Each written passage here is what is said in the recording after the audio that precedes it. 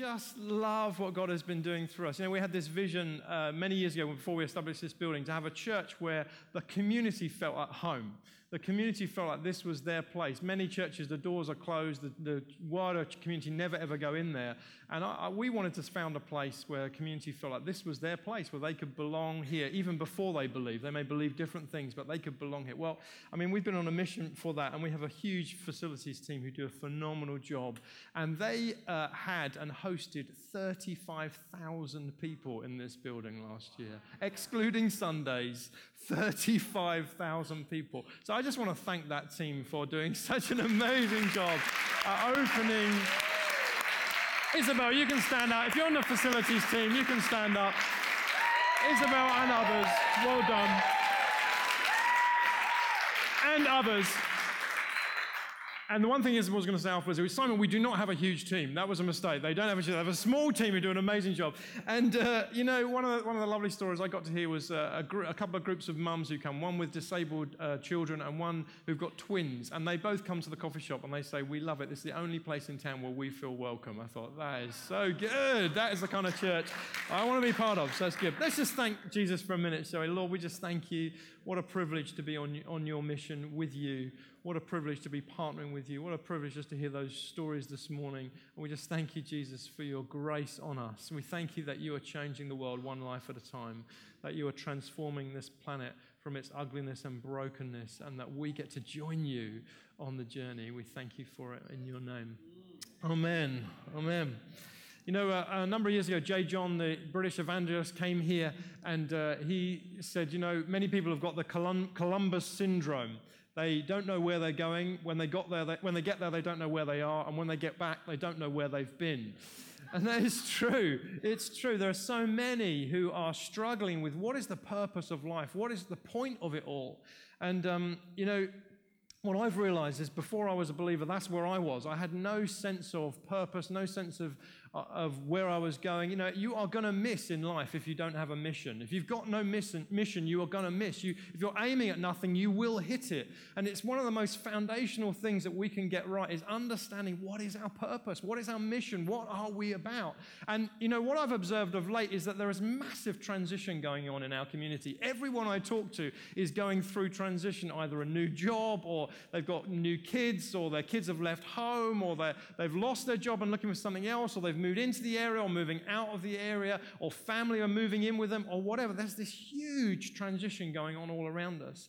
And I don't know about you, but what I've realized, what keeps me stable in transition is knowing what mission I'm on. Anyone else observe that?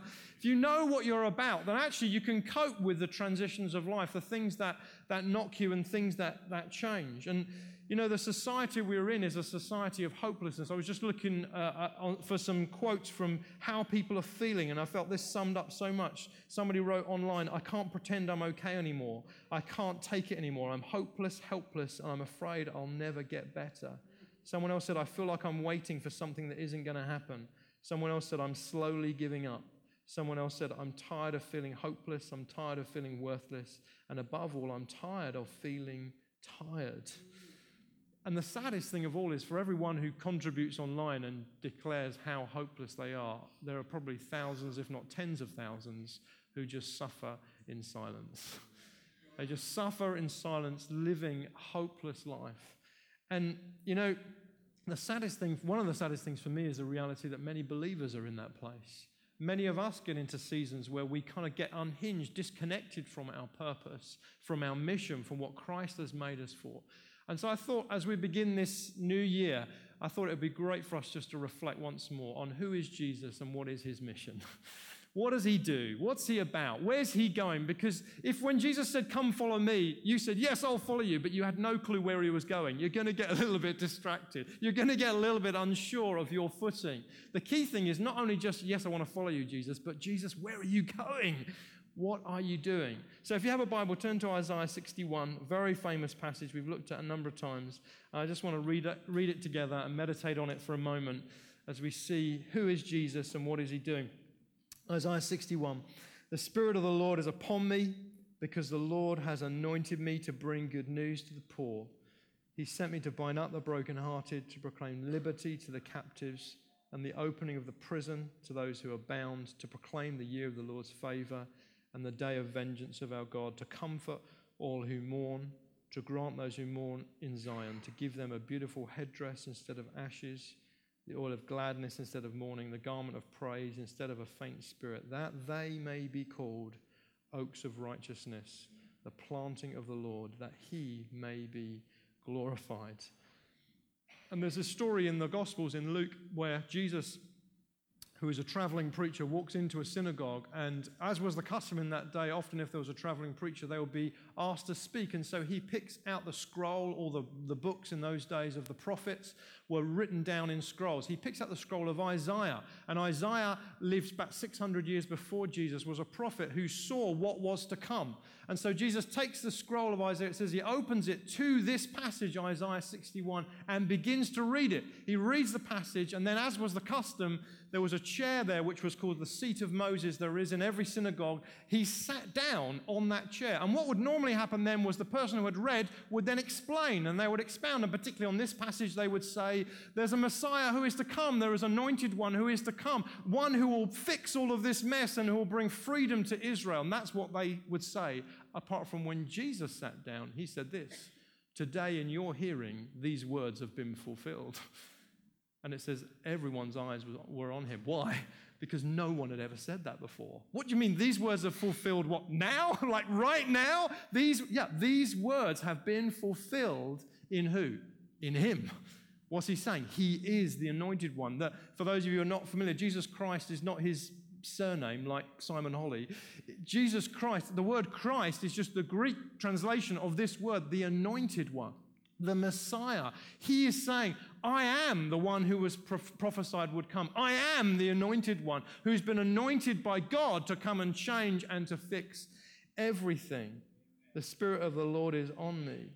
And this passage, Isaiah, and for those of you who've known about prophecy, Isaiah was like peering through the mist of the future, 600, imagine looking 600 years into the future and seeing what is to come. And Isaiah looks 600 years ahead and he says, this is what I see him doing, this anointed one.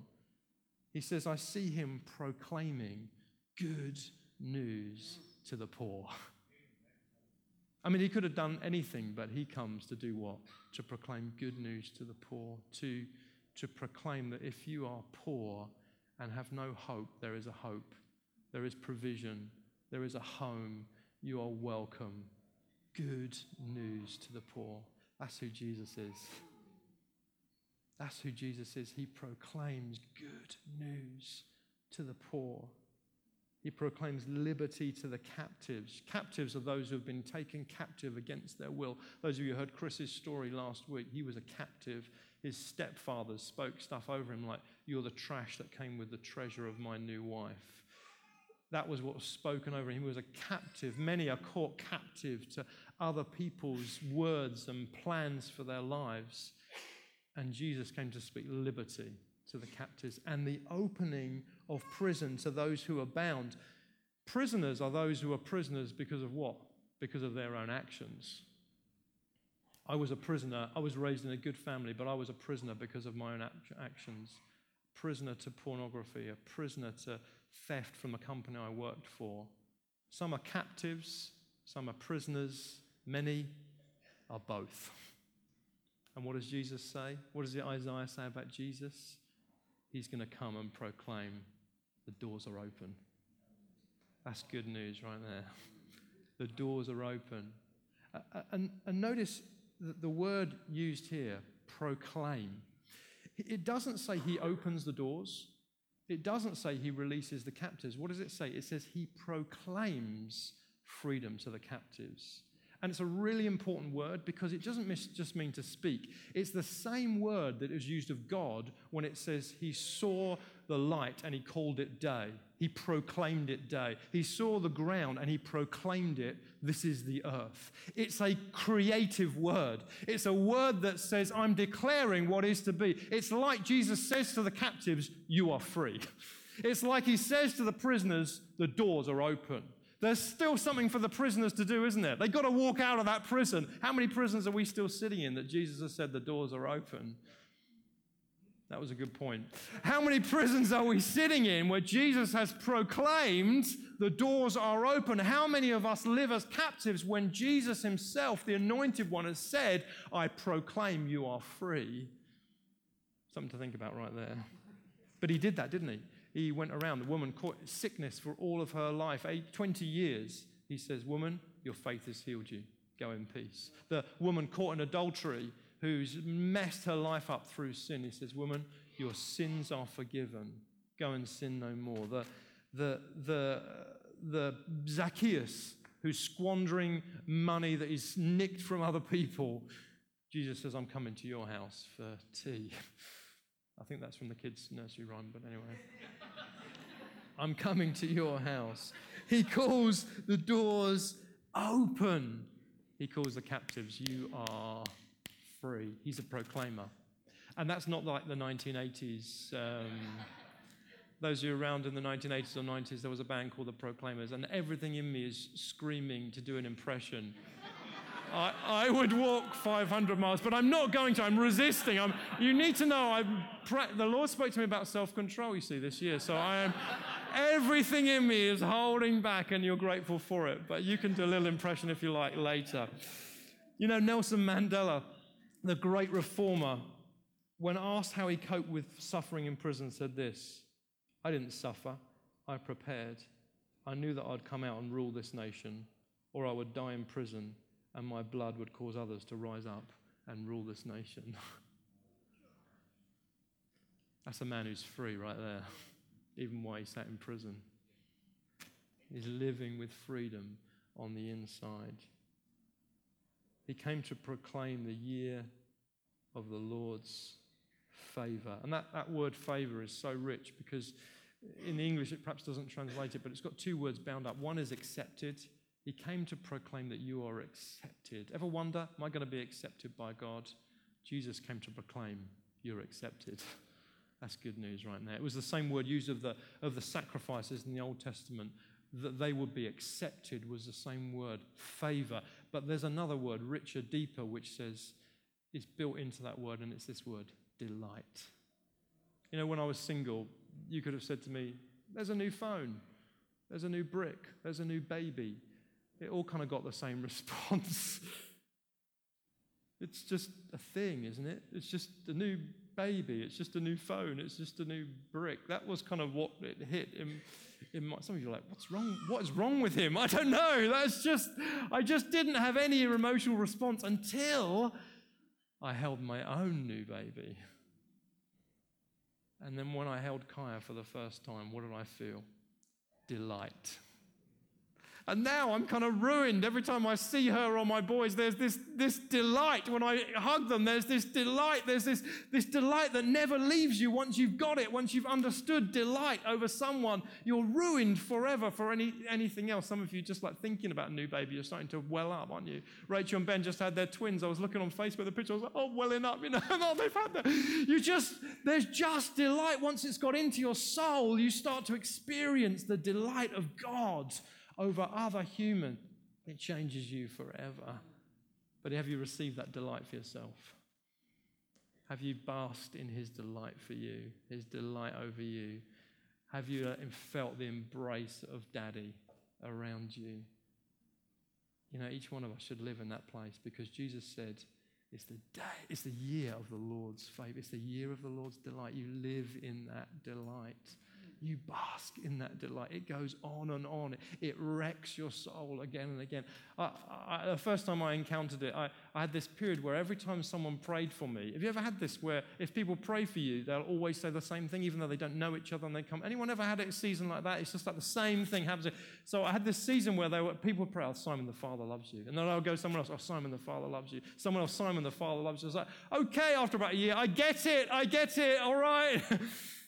Divine conspiracy. And then I went to Wimbledon Vineyard one Sunday morning, and there I was, coming to the end, and the team came up. I went forward for prayer, and they came up, and someone began to pray. What's your name, Simon? The Father loves you. I was like, all right. And I just began, I just began to weep. I just began to weep from a deep, deep place on the inside as I began to encounter the delight of the Father. the delight of God. And then what went on from there was about 18-month period where whenever I was around other believers in any meeting, any small group, I would just start crying for no reason. I wasn't sad. I would just be like crying. I was like the guy who cries. They would say, there's people here who are pregnant. Come forward for ministry. I'd be like, there's people here with one arm. There's people here who are Chinese. I would just be weeping at any ministry. It didn't matter what it was for. I was crying. I didn't know why. I wasn't sad. But it was something of the delight of the Father invading my soul. That's for all of us. He delights over you, the year of the Lord's favor. Jesus didn't just come to say it. He came to proclaim it into your very soul until you get it and it comes out and reflects everywhere around. And then Isaiah says, and the day of vengeance of our God. But Jesus, when he read these words, didn't say that. He kept that phrase back. Why? Because he pressed the divine pause button and said, there will come a day of judgment, but it's not coming yet. We're not living in the day of judgment. The day of judgment will come, the day when everyone will give an account for what they've done. It will come, but we live in the year of the Lord's favor. That's got to at least make your corners of your mouth slightly lift. It has to. You live in the year of the Lord's favor, not the day of judgment. And he came to proclaim, and he came to heal, to bind up the brokenhearted. He comes to heal those who are broken in the depths of their soul and to heal bodies, and we see that all the time. And there was just a fun, one of the stories of Jesus is he says to a blind guy, go to the pool of Siloam. He says, wash your face and you'll be healed. And the guy does, and he's healed. Well, it was just fun. I was hearing from a friend of mine who leads a church in Oxford. He said, we had this weird thing. He said, this lady came to, I think it was a prayer meeting or something. She was like full of flu, really ill. One of those people that you kind of, stay over there, I'm not praying for you. Anyway, one lady went up to her and says, I feel like if you go wash your face 7 times in the toilets, you're going to be healed. It's like, what? Who says that? Anyway, this lady did. She went and washed her face 7 times in the toilet. Not in the toilet. I mean, in the sink in the toilet. This is the weakness of the English language, isn't it? This is the weakness of the English language. In the bathroom, thank you. In the ladies, thank you. In the ladies, she washed her face in the sink, in the ladies, all right. And she was totally healed. All the symptoms of flu left her right there. Because he's the one who comes to bind up those who are broken on the inside and on the outside. And then it says he comforts, to comfort all who mourn. I don't know if you've ever mourned or ever seen anyone mourn, but I've seen some shocking mourning. I mean, I went to a funeral of a lady who'd lost her husband young, and she wept, she howled like an animal in pain. It was just like the depth of mourning that came out of her soul. And yet it says, the anointed one, he's coming for those people. And I think really we're all those people, perhaps not to the same level. But in those days, when you were mourning, you'd put ash on yourself. You wouldn't put oil on you because that was you didn't want to smell good. You'd put rags on instead of your best clothes. And yet it says about the anointed one, the Messiah, he will give them a beautiful headdress instead of their ashes. Literally, he'll wipe their ashes away. He will pour oil of joy on them. He'll take off those rags and he'll put on party clothes. That's what he does. And I've seen him do it in thousands and thousands of people's lives. There's 2 groups of people on the planet. Those that recognize they're broken, they're poor, they're in mourning, and those that are in denial. Be the first group. Because the first group, when they recognize they're in that place, the anointed one says, I'm coming for you to lift you out of that place. I'm coming for you to turn you around. And this is what Isaiah says. They will be called the oaks of righteousness, the planting of the Lord, that he may be glorified. Other kings left great cities, great buildings, great fortunes. Constantine, the Roman emperor, left Constantinople, which became Istanbul, and Charles II left St. Paul's Cathedral, and Rockefeller left $374 billion. Jesus didn't leave any of that. He didn't found a city, didn't build a building, didn't leave any money. What did he come to do? He came to make great oaks.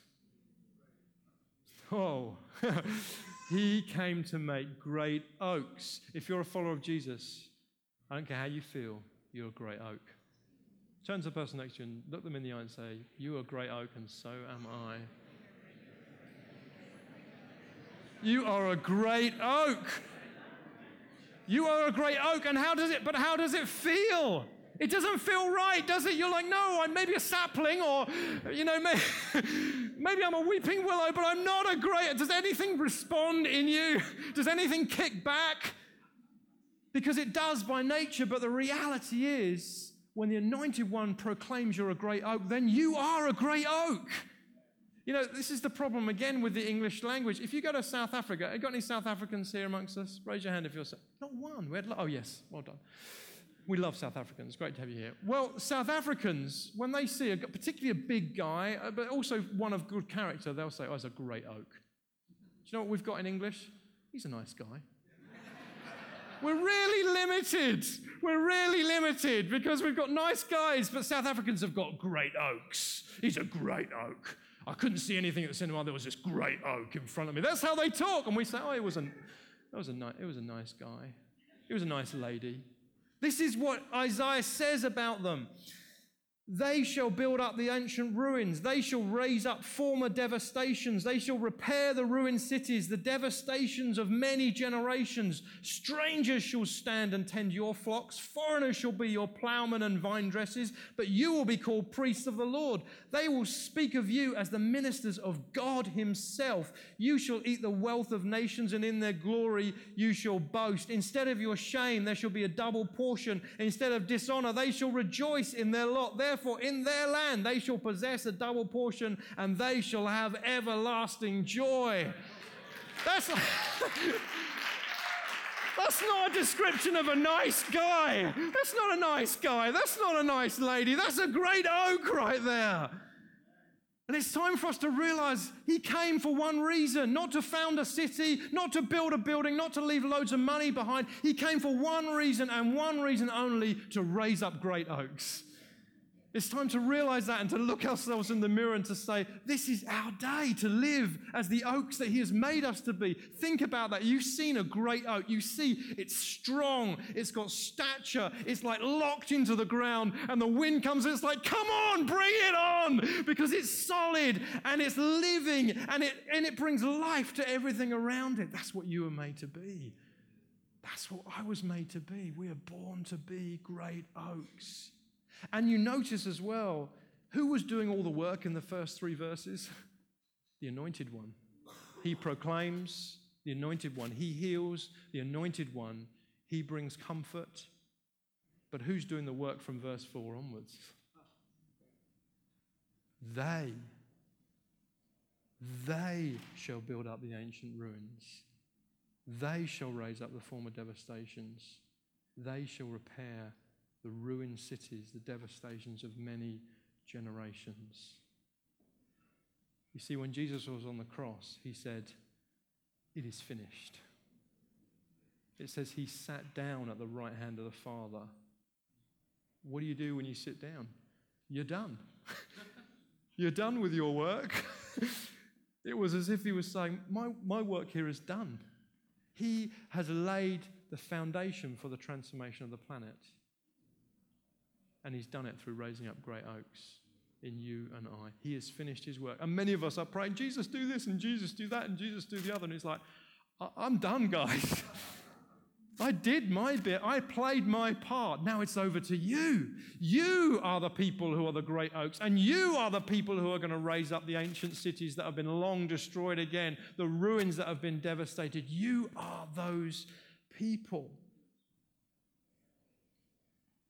Notice it says not just ruins, it's ancient ruins. You ever seen ancient ruins? I mean, there's no hope for ancient ruins. You go around, there's like stone, there's grass growing over them, there's not a stone apart. I've been around some ancient ruins. Ancient ruins are in a hopeless state. But Isaiah says, once the Anointed One has finished with them, these great oaks will raise up ancient ruins. What ancient ruins have you got your eyes on?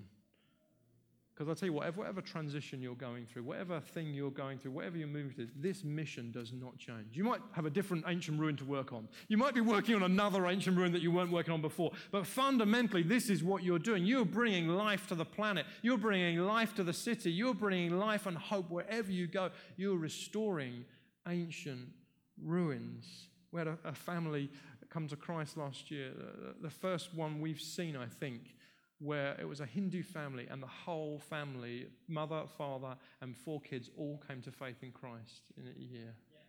That's an ancient ruin there right now, being restored and given hope.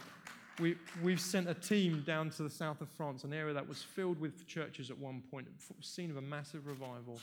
And now a little team of 4 and their kids, 3 kids, have gone down to start another church. And they're going to plant church after church after church across a whole region. They're restoring ancient cities. They're restoring places that have not heard the good news of Jesus. They shall raise up former devastations. This is what great oaks do. They raise up things that have been devastated. I don't know if you know the story of Rob Glover. I think his picture's on the screen or coming on the screen. Rob was a social worker in the Channel Islands, happily kind of doing his job. David Devenish, who we know has been here to speak, picked him out in a meeting and said, I see thousands of children around you. You're called to impact thousands of children.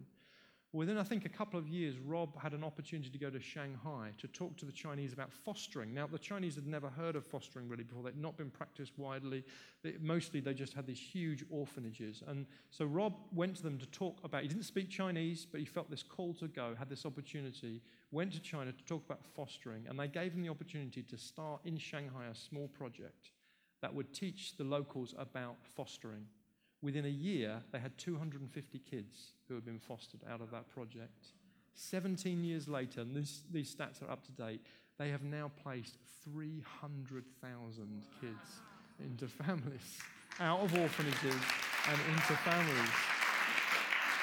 They shall raise up the former devastations.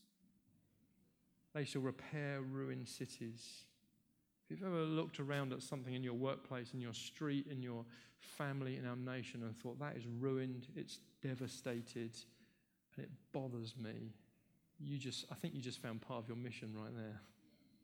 I think you just found part of your mission right there. I think you just found a reason. Whatever job you do, whatever thing you're doing right now, I think if you've got this thing in your spirit where you see something ruined and devastated, then maybe you're the great oak who's going to make a difference.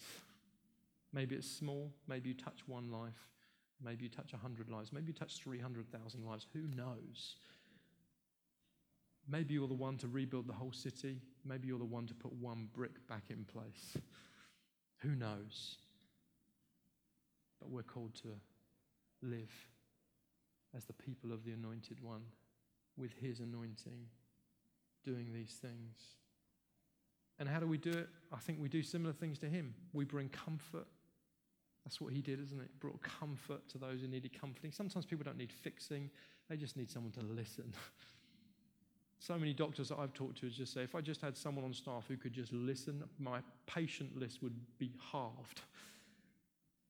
I just need someone to listen to them. Sometimes it's just standing alongside. Sometimes it's bringing healing into hearts or into bodies. There's a lovely story from a week or so ago. A lady was on the streets, met a guy who'd been attacked with a knife and had his nose like almost sliced off, had major facial damage.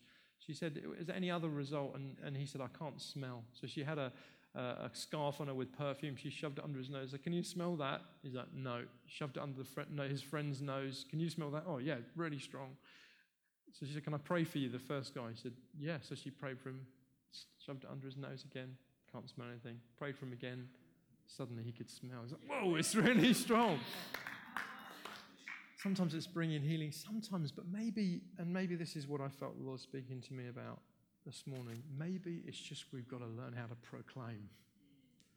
You know, we've been on a massive journey as a church, learning to stop saying negative things about ourselves and to other people. Have you heard that message coming loud and clear? I mean, Chris went after it again last week. I was like, Gideon, God, we've heard it. We've heard this.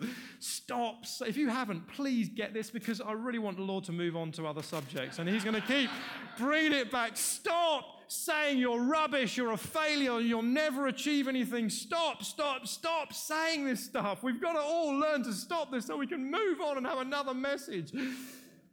But you know what? Do you know what? Once we've stopped, the danger is we move to the middle plane, which is just to describe. It's hopeless. Yeah, that situation's tough. And we just describe what we see. But you know, this word proclaim is a different type of word. It's not just about us stopping saying the negative stuff. It's not just about us describing what's there. That leaves things the same. Proclaiming is when we call things into life. When we see the ancient ruin and say, I see what this city could be. I see what this devastation could become. When we learn to do that in our workplaces, in our homes, with ourselves, when we learn to do that, and I'm still learning, when we learn to do that, we will start to change the world around us. Jesus didn't open the doors. He just said, those doors are open. Jesus didn't free the captives. He just said, captives, you are free. He changed the world with his very words. And we have his Spirit within us. We are the oaks that he has planted. We are a chip off the old block. We are the people who live in and thrive with the same reality. It's about learning to proclaim. It's about learning to use the very words of God. I was with someone recently who was desperately sad, desperately hopeless. And as they were talking, they were fearing that their life was coming to an end and saying, I'm just in God's waiting room. And just as they were saying, I thought, I don't know what I can do, because I can't promise them, you're going to live another 30 years. Who knows? Who knows how long any one of us have got? You can give false hope, can't you? I thought, I can't promise them that they're going to have another 30 years of life. I don't know how long they're going to live, but what I can do, this doesn't feel right. God's waiting room, that is hopeless. There's no way out of that. So just as I was praying in my mind, the Holy Spirit said to me, what about if it's not God's waiting room? What if it's God's last adventure? And so I said to them, what about if you got up every morning, instead of saying this is God's wedding room, you said to yourself, this is God's last adventure. And I could see their eyes brighten as we began to explore what that would look like, what it would mean to get up every day and say, this is God's last adventure. Come on, let's have one more adventure with God. Who knows how long, it might be the longest adventure we've ever known. Who knows how long it is, but let's live life living God's adventure. It's just a simple illustration of how we can bring life to people. We can redefine the world. We can call into being that which is not. We can declare this is something with hope and a future. You will be called priests of God, the very ministers of God. Jesus' ministry is finished. But now our ministry begins. He came to plant a seed that would become great oaks across the planet. And Isaiah says that the glory of the Lord will be on him, that he will be glorified. He will be glorified as the great oaks go out. He will be glorified. You might think, I don't want to call myself a great oak. It will make me feel proud. But Isaiah says there'll be great oaks, a planting of the Lord, that he will be glorified. To be anything less than a great oak is actually to steal God's glory. Because he wants you to be a great oak, and he died for you to be a great oak, and he paid the price for you to be a great oak. And so if you live anything short of recognizing you are a great oak, you're actually taking his glory away. It's like, you're saying you didn't get what you paid for, Lord. You paid for a great oak, and here I am, a weedy sapling. He's not going to be happy. Because he paid for great oaks, he wants great oaks. So live as a great oak. Restore ancient ruins, raise up former devastations, repair ruined cities. And in there somewhere is your mission. In there is your destiny. In there, tell them I'm busy with you. In there is your purpose. Amen?